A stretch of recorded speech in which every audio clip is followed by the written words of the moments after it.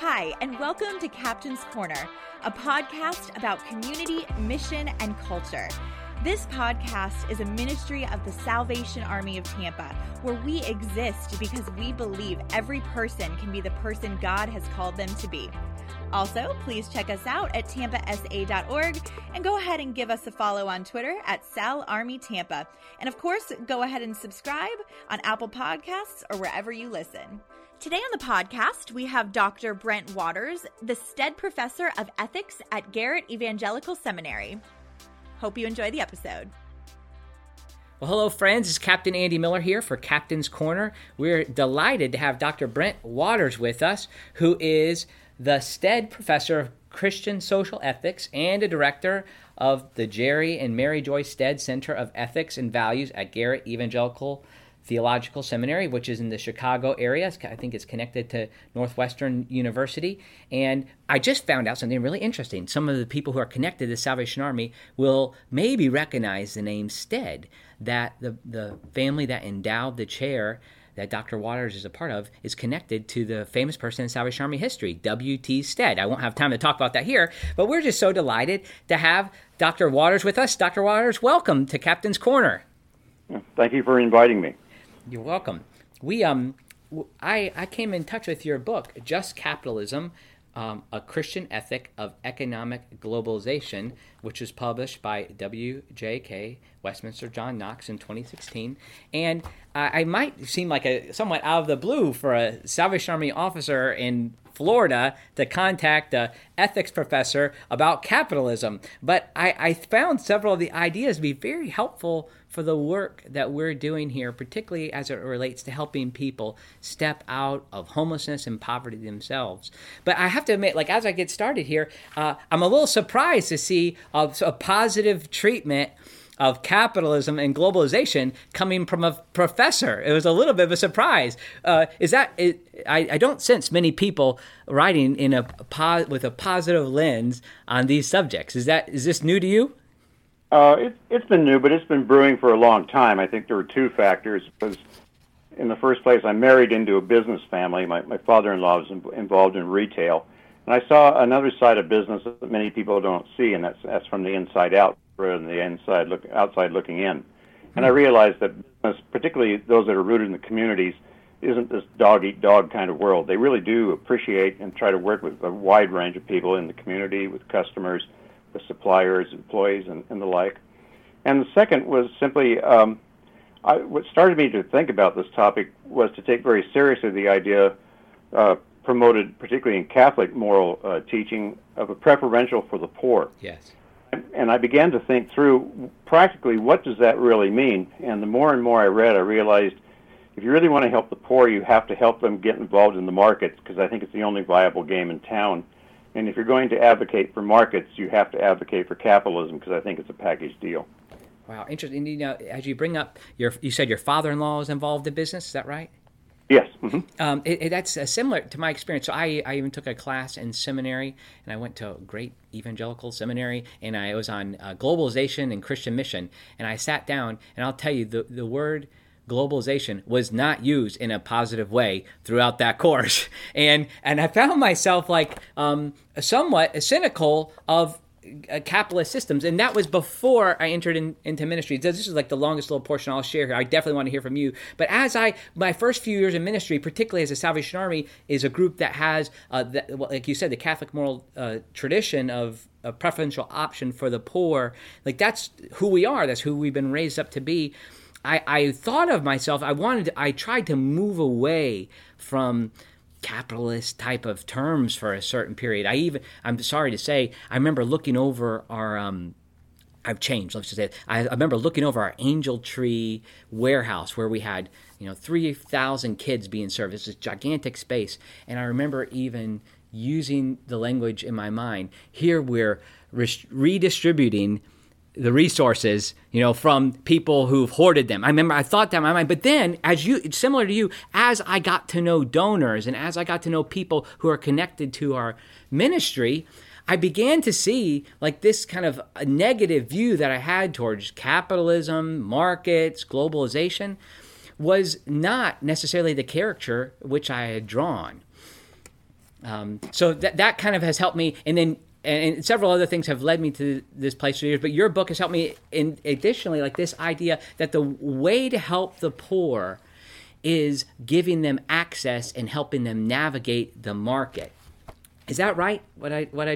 Please correct me if I'm saying something wrong. I really like to hear your impact. No, I think that's exactly right, and I think that this is where the church sometimes fails its people, is that it doesn't really support them in their efforts to enter the markets. And I think one of the keys here in the kind of economy that you and I live in now is education is clear, that people have to have the skills to be able to compete, and also to recognize that those markets are increasingly global and not just local and national. So what makes a market good? Like why? Again, like sometimes not just in evangelical seminaries, but also in regular universities, often markets aren't seen through a positive lens. I mean, what makes a market good? I think what makes a market good is that it provides for us the things that we need that on our own we probably could not survive without. I mean, we couldn't survive without. So, for example, an exercise that I take my students in class sometimes is I ask them, how many of you this morning woke up in the building that you built? Yeah, sure. Very few hands go up, if any. And I say, how many of you ate the food this morning that you either grew or slaughtered? Again, very few hands. Occasionally a hand will go up saying, well, I got the food from my garden. I said, well, where did you get the seeds? So, and you go on and I say, look, if the market teaches us nothing else, it teaches us that we depend upon one another to provide goods and services. It's really a simple, right out of Smith, that it's a specialization of labor. And then that's how we get things to trade. So that, in another way of thinking about it, we flourish when we have other people do things for us that we're then now in a monetary community willing to pay for. So what I'm arguing is that what's good about markets is it enables human flourishing. And you use the term affluence in this too. And again, not in a negative way. And on page 98, you say affluence is the key to combating poverty on a global scale. Yes, I think what I mean by affluence is simply having more money than you need to survive, so that you have some discretionary income and you can begin to buy other things that you need, or to begin to invest in other kinds of things. And I think we're at a crucial point in global history, in that for the first time we have a thriving global middle class, but it's still fragile. And I think that we need to do things which continue to strengthen and promote the growth of the middle class, because it's now I'm not arguing against voluntary poverty. I think some people take vows of poverty and are very much spiritually blessed for it. But I'm talking about involuntary poverty, and that I think involuntary poverty often crushes people, because if you have to make a choice between buying clothes or eating, you're not flourishing. Where I think affluence gives you the ability to buy all that you need and still have something left over that can enable you to better the condition of your family, to have time for leisure, things like that. Right. And we say more than you need to survive. Some people might push back against that and maybe think of John the Baptist describing that, well, if you have two coats and somebody doesn't have one, you're stealing it from them, or Jesus' words, it's harder for a rich man to get in the kingdom of God, to walk through the eye of a needle. Matthew 25, when you done it for the least of these, you've done it to me.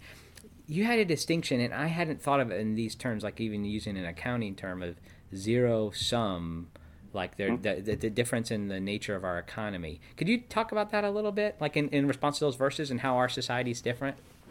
Yes. Well, I think it's not surprising that, as you mentioned, many theology and ethics professors have negative reactions to something like capitalism, is because for most of the history of Christianity, we've been gravely at best suspicious of wealth and riches. And the reason being is that we were in what were called zero-sum economies, and that is, it was very limited what you could produce, because you were just pretty much limited on what either the earth or mining or timber, things like that, could produce. Mm-hmm. So that if I hoard, I'm actually taking away from people who need it. So that's why there was a grave suspicion, because it was felt that the wealthy became wealthy at the expense of the poor. Is that still the case? I don't think so, because with the Industrial Revolution, what we realize is wealth is not created wealth is created through productivity, and productivity in theory is limitless. So the more you produce, the more there is to go around. Now, distribution is maybe an issue in some instances. Is the money is the wealth that is produced fairly or justly distributed? But that's a different issue. It doesn't mean that someone is getting rich at my expense. That's just simply not necessarily the case in most instances.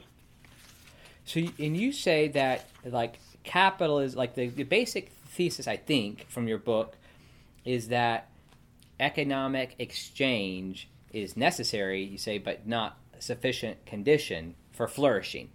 And if it's like the economic exchange, that's like it's necessary, it's something that has to happen. But and so that's like one side in the first half of your book, and the second half then is saying that it's not sufficient. What do you mean by it's not sufficient? Well, there again, I think you're absolutely right on the necessity of it, because exchange is a very nice way to think about it, is what is mine becomes yours, and what is yours becomes mine, and we both benefit. But we don't necessarily flourish from that, because there's also this term called communication, which translated from the Greek means communion or to communicate. So communication is different. To communicate goods is something like we do in the church, which is what is yours and what is mine become ours. And I think this is where really humans flourish. But first of all, you have to establish a base for that, and the base is exchange, in which you provide for your material well-being, so that you're then enabled to engage in greater range of communication with people. So, and when you say communication, it's not kind of in like a mass communication sense. It's it's connected to the word koinonia. Like this is like it's a tool. Help me understand. I might not be saying that the best way. No, koinonia is really the word that it's translated from. Okay. And exactly captures what I'm trying to portray. Is that it's like, for example, within families, we don't really engage in exchange. We engage more in communication, because not everything is, well, I'll only do this if you do that. We may teach basic skills to children, but that's not how families function. Same thing in the church. I mean, you don't buy the things that you need in church. You share them. You communicate them. So that what I'm saying in all this is that I think there's still a tremendous need for charity, but charity is not necessarily the final solution that you might need in certain kinds of businesses. Obviously, on your section when you talked about chapter titled "Poverty and Impoverishment," when you got to talk about charity, I made sure to take some detailed notes. I thought that was really interesting. I love the connections that you make to, I mean, it's a little out of my area. Like the Salvation Army, wherever we are, is always localized. So our mission is to preach the gospel of Jesus Christ and meet human needs in His name without discrimination. And we do that in 131 countries, and we serve in every zip code in America. And everywhere we are, we try to look at the local needs and then adapt our mission to that community. But still, we are serving in 131 countries, and most of those, there are several countries where that are dependent financially upon generally Western nations. But I was interested in, when you talk about charity, how you brought in the work of the Copenhagen Consensus Center and their concepts of trying to think about how you can truly best help the poor. One of our challenges in the Salvation Army, like I experience regularly, is I can help donors get to, like I can give donors a great experience, but that might not be what actually helps people in the best way. And I saw some parallels there in your discussion of charity in the Copenhagen Center. Could you talk about that a little bit? Yeah, it's really kind of interesting when you look at donations over the world, either private or through government sources. Is that development? Is that oftentimes we really don't do much listening. We impose an agenda upon people rather than asking people, what do you think you need? Right.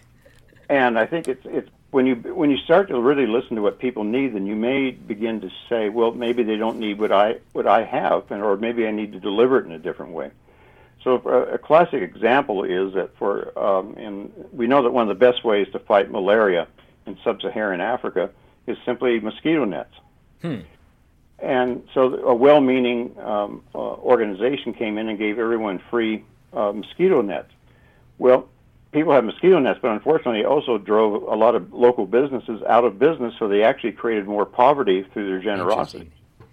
What they maybe should have been asking is, how can we begin to invest in these companies so that they can make more mosquito nets at a reasonable price, but also maintain employment? So I think the thing to think about when you really want to help the poorest is think counterintuitively that many times what may appear from an affluent position is not what they really need, and you have to be a good listener to really come in and say, okay, what is it you're trying to do? Right.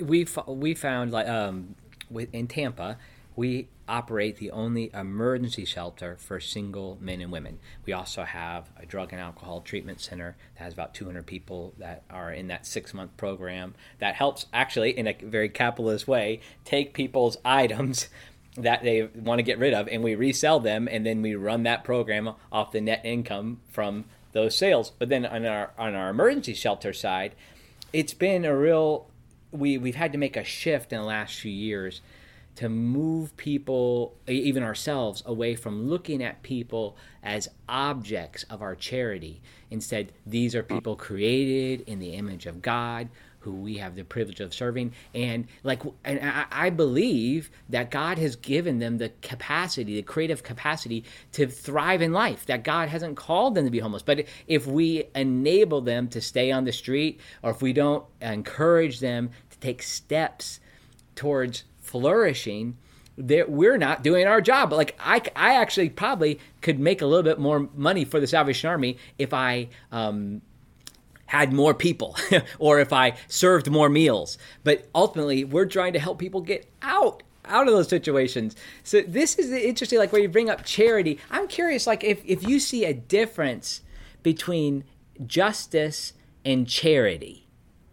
And it's not necessarily something you talk about that any distinction there, but I'm curious if, kind of as an ethicist, do you see a difference between justice and charity? Well, I think there's a tension between the two, quite frankly, because I think in some respects, charity may at times require unconditional forgiveness. Wow. Whereas justice, I think, is always demanding that someone pay the price for the deed committed. Wow. And so I think there's inevitably a tension there. So that doing the loving thing, I think, is usually doing the just thing, but also recognize sometimes one cannot be resolved except at the expense of the other. And fortunately, I think that's rare, but I think we have to keep that in mind. That and also you also have to talk about whose justice. Interesting. What do you mean by that? Well, I mean, sometimes justice is simply rendered of whatever the powerful dictate. Yeah. Okay. Other times that is switched and saying, well, no, justice is whatever the poor demand. I think both of those oversimplify what justice entails. I think justice entails, it's contextual to a large extent. The justice of the family is not the justice of the state, for example.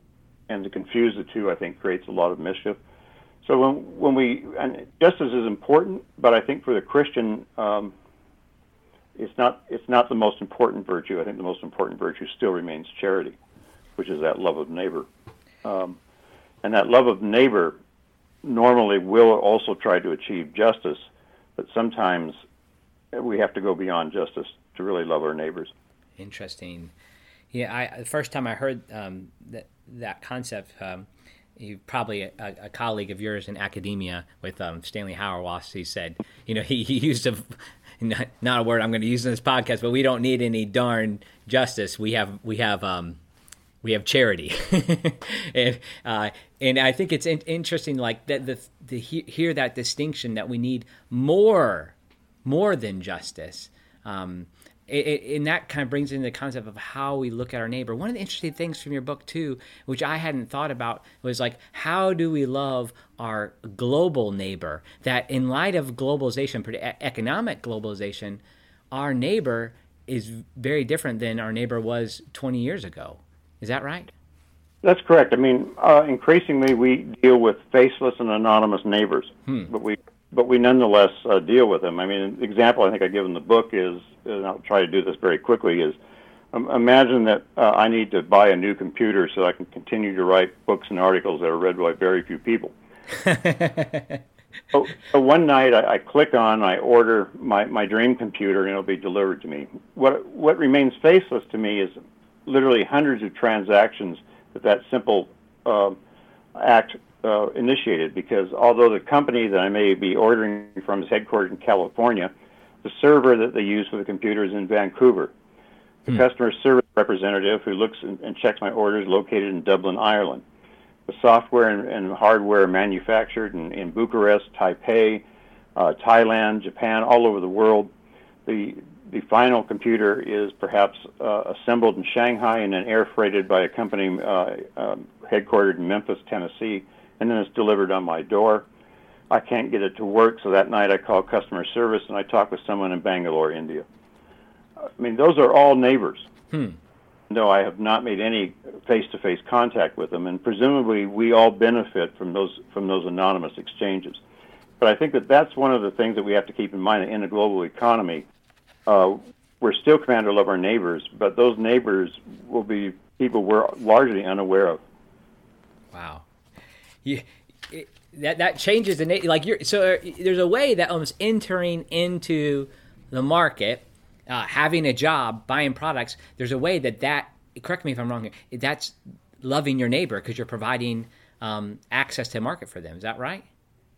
Oh, I think so. I mean, I think it's granted it's not a real, costly or act or anything like that, but I think the mere fact of exchange means that we provide employment and for each other, and through our exchanges we provide for the material well-being of each other, and that's no small thing. That's something we shouldn't really, assume, because, for example, if all of us all of a sudden quit or started buying less, we would create unemployment.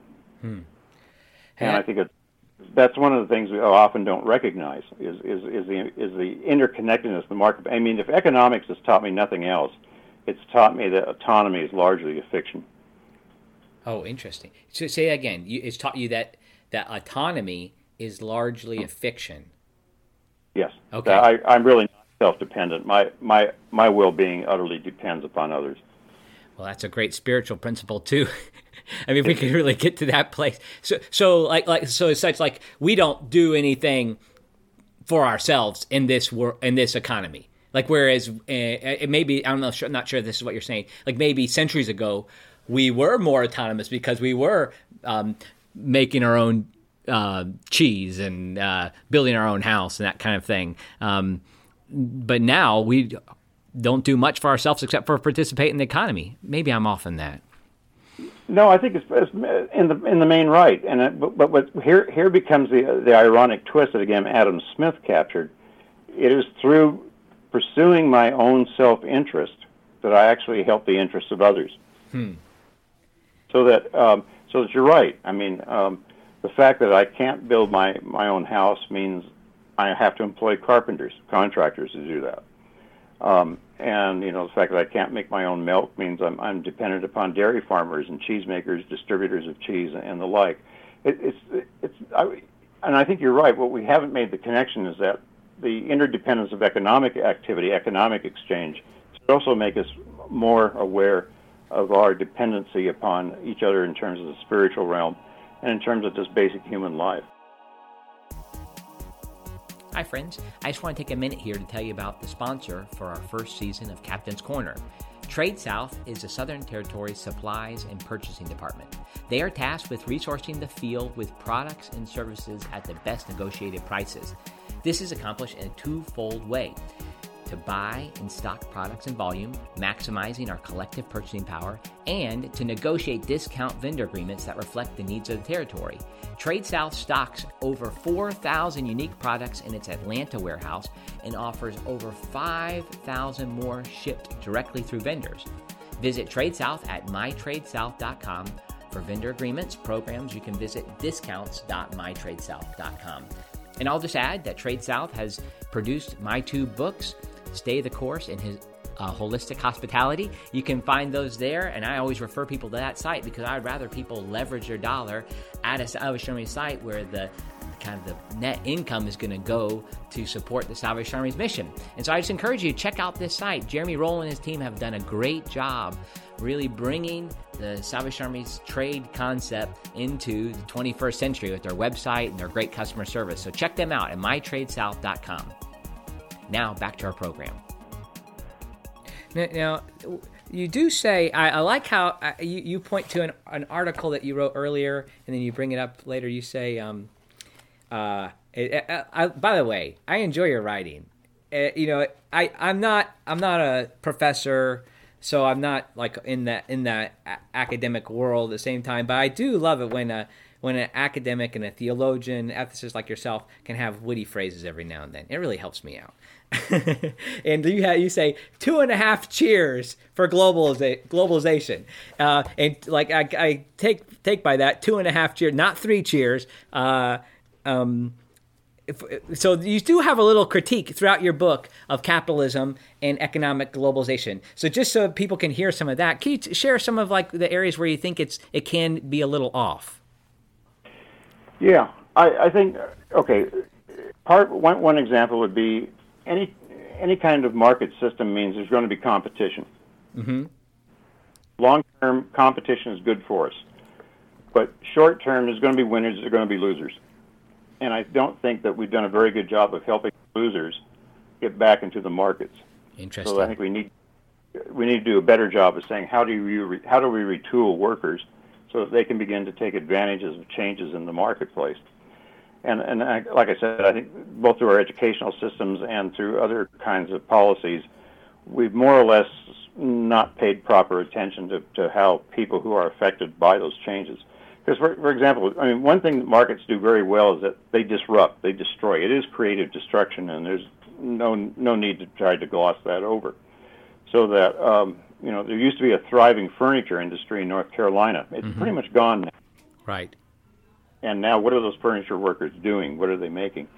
Or you take a look at 10 years ago. Was Samsung and Apple the biggest mobile phone makers? No, they were. I don't even think Apple had made their first phone yet. Mm-hmm. So those changes you really have to be aware of. Is saying, look, if markets are at their best, it means people are going to constantly need to make and learn new skills. The other one is just simply the acknowledgement that in markets, you have to be. To really compete in markets, you can't be risk aversive. Mm-hmm. You need to take risks, and that's another thing. Is that I think that's a spiritual discipline as well. Is that who do we ultimately trust in? Right. So from that standpoint, I think my and the biggest reason why I say only 2.5 cheers is because only God deserves 3 cheers. Amen.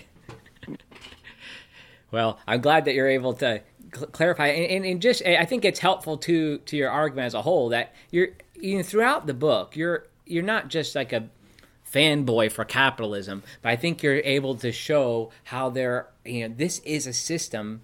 I mean, I hesitate to say that God's created it. I don't know if there'll be something better. Who is it that somebody said like I'm going to get this way off, Benjamin Franklin or somebody like that said capitalism is a bad system, but it's just like the best one that's come along yet. It's like it's better than all the ones that have failed. I wanted to bring up an interesting when I think of like non-capitalist systems, particularly like in our. And you wrote this in 2016. Bernie Sanders had kind of made his way around. I'm not really into this for like a political reason, but socialism has come up a little bit more. Marxism has. In 1849, interesting happened that 2 people came to London's East End.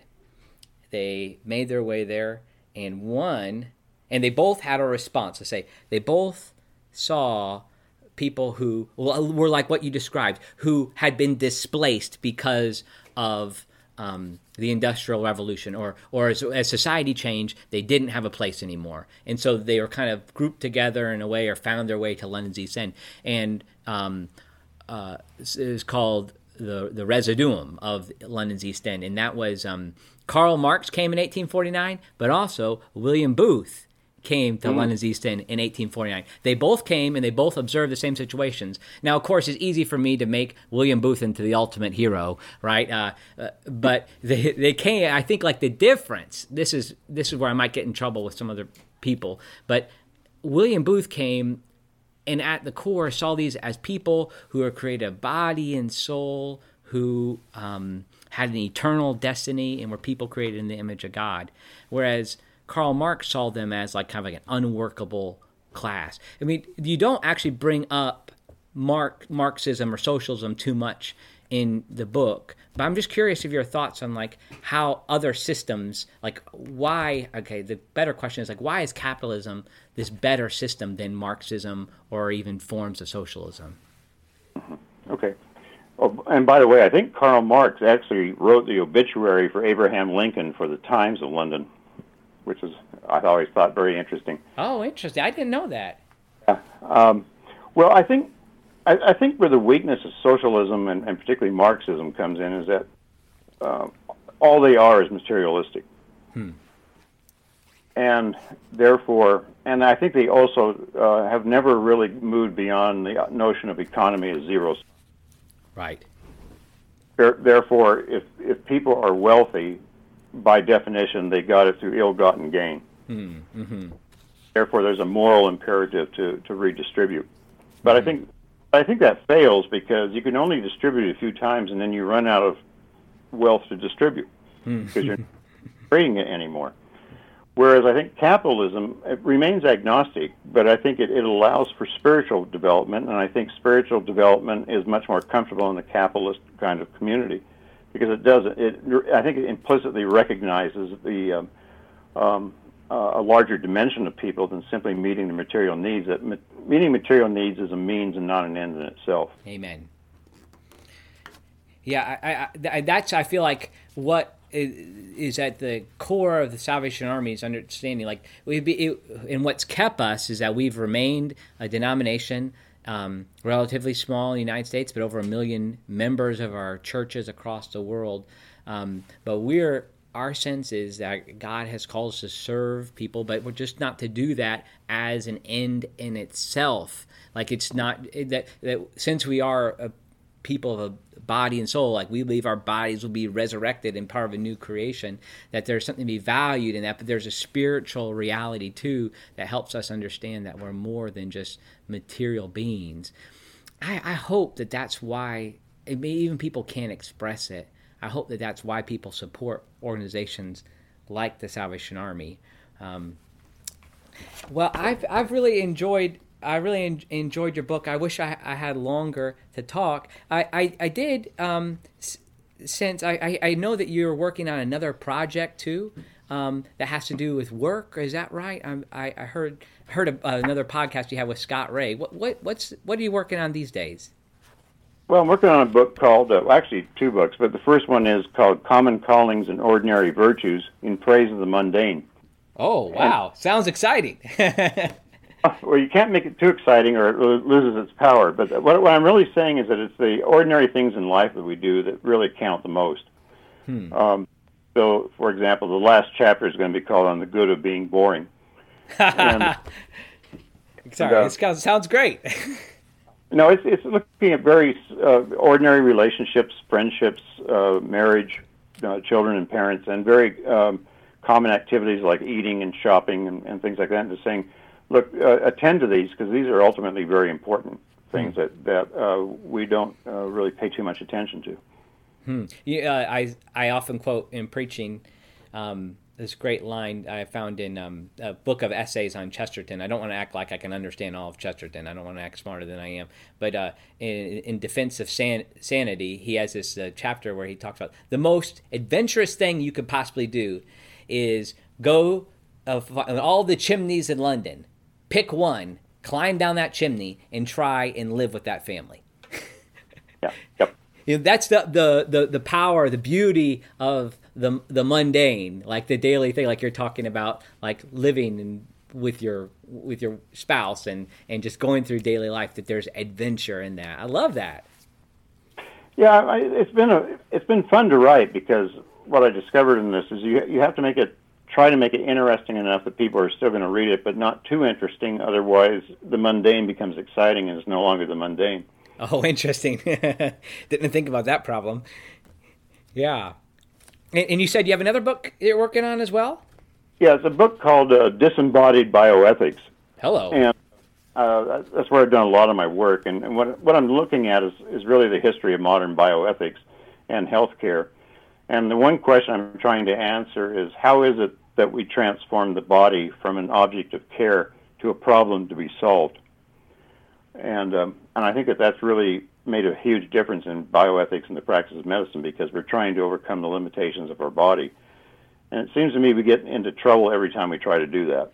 That we were created to be finite and mortal creatures, and as you said earlier, our hope is in resurrection and not cheating death. Amen. So, back up again. The subtitle of that second book. Could you say that again? Well, it's Disembodied Bioethics, and I think it's just the subtitle's reflections on the practice of medicine. Okay. But the idea is like the problem has been, you're suggesting there, is that we've made our bodies something that needs to be solved or mastered, and you're suggesting that we can't or we shouldn't master our bodies in that way. Is that right? Is that what you're saying? That's right. Correct. I mean, what I'm saying is that to accept the fact that you are a creature means that you accept the fact that you're also finite and mortal. Well, I turned 39 this year, and I have a few things about my body that are reminding me of that fact. But I'm quite a bit older than you are, and right now my body is not my best friend. Well, and so you're suggesting that this is a good thing. So I'm glad to hear that. Yeah. Well, Dr. Waters, I'd be interested to say if you could share just a little about your own spiritual journey, and maybe what type of church you attend and what God's doing in your life these days. Well, I mean, I'm basically an evangelical Anglican. I worship a little tribe of Anglicans down the road, and most Sunday mornings I'm just the youngest person there. So I'm not sure how much longer it's going to be around. What I really want to be is both evangelical and Catholic. And what I mean by that is to find fellowship with believers, whoever they are. I'm not too concerned about denominational labels. What I'm reflecting on more and more is really what is required of me to really demonstrate a love of God and neighbor. I mean, I think those two great commandments is really the summary of Christianity. And how do we think about those? And how do we really exhibit that love of God and neighbor in how we live our lives? And other than that, I'm now learning, what it's like to be a research professor, because I'm not so much in the classroom anymore. It's primarily directing the STED Center and doing some writing. So that's getting used to that. And finally, part of my spiritual journey has simply been that my neighbors and God never cease to surprise me, and I should learn my lesson of quit trying to limit what people and God can do. Amen. Well, I love the idea of being evangelical Anglican. I think of John Wesley is the spiritual grandfather of the Salvation Army, and we're in that theological tradition. And I quote him pretty much every Sunday, and when I'm preaching. And I love the idea of thinking about ourselves as being Catholic. Somewhere in the Chicagoland area too is I think it's Scott Van Hooser. He had this confession that came out during the 500th anniversary of the Protestant Reformation, the Reforming Catholic Confession, and trying to find those points of unity between us. I love all that. Your namesake for your chairs has a lot to say about ethics too. When you look back to the history of W.T. Stead, I think you might find some of that interesting if you look in any basic Salvation Army history book. And I'll encourage my friends. I think I'll have a few who are serving in the Chicagoland area. I even have a good friend who's actually just been appointed to the Evanston Corps. And so I encourage you all to look up Dr. Waters and find his book. It's once again, it's called Just Capitalism, the one we talked about mainly today, and these other books are coming out too. Is there any way that we could find you? I mean, Amazon, I'm sure. But is there any other way that we can find your work? Well, Amazon would be the number one, and then you can go to my authors or my faculty page at Garrett Evangelical. Okay. Well, great. Well, we sure appreciate you taking time with us. I hope there's a chance we can meet face-to-face sometime. Of course, you're welcome to come down to sunny Florida. It's a little bit, particularly during the winter, you might want to make your way down here. But we'd love to meet you sometime. February's a good time to go to Florida. I've learned that. Yes, that's right. Well, we pray God will continue to bless your ministry. Just know, I know it might be hard when people maybe criticize academics for being in ivory towers, but your book's given me some language that's helped me think about the ministry God's called us to do here in Tampa. So we appreciate you and the work that you're doing for the kingdom. All right. Well, thank you. God bless you. Thank you for joining us for another episode of Captain's Corner. Join us next week when we have Major Ethan Frizzell, the Salvation Army Area Commander in Nashville. If you'd like to learn more about us, visit us at tampasa.org and go ahead and give us a follow on Twitter at SalArmyTampa. And of course, go ahead and hit that subscribe button on Apple Podcasts or wherever you listen. Thanks. See you next time.